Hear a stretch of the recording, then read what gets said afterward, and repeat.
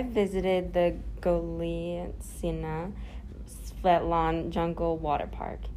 It is an outdoor water park that was really nice and clean, that was located in Egypt. There are houses and trees surrounding this water park, and the sky is beautiful here.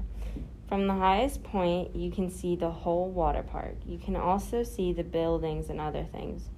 My favorite part of the field trip was seeing how beautiful everything was. Also, there are many fancy trees everywhere.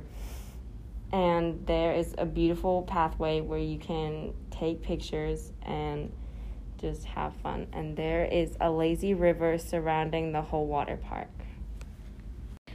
The place that I chose for my VR was the Red Montessori Church of Saints in Songhag, Egypt.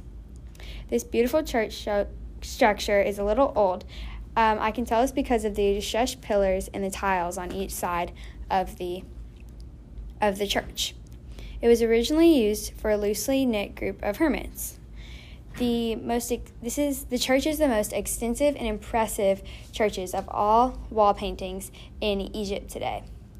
The Red Montessori Church of Saints was administered by the Egyptian Antiques Conservation Project. Whenever I was looking around, I saw a lot of really detailed and extensive details in each of the walls and pillars in the church.